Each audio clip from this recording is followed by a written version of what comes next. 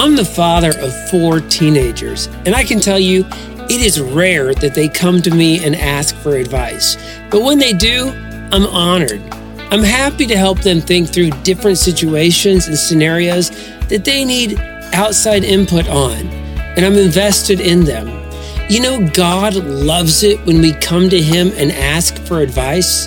He's pleased to help us. It says in Proverbs chapter 2, verses 6 and 7, the Lord gives wisdom.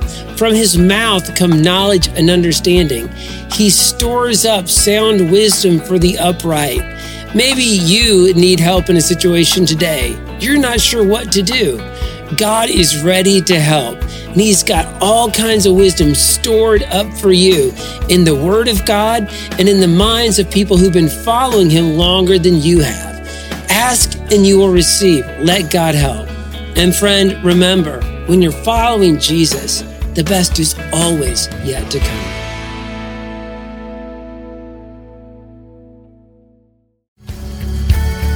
Thank you for listening to our podcast. Be sure to subscribe so that you can be notified of our most recent content. If you have any comments or questions for us, feel free to jump over to WashingtonCrossroads.com. Thank you again and have a great week.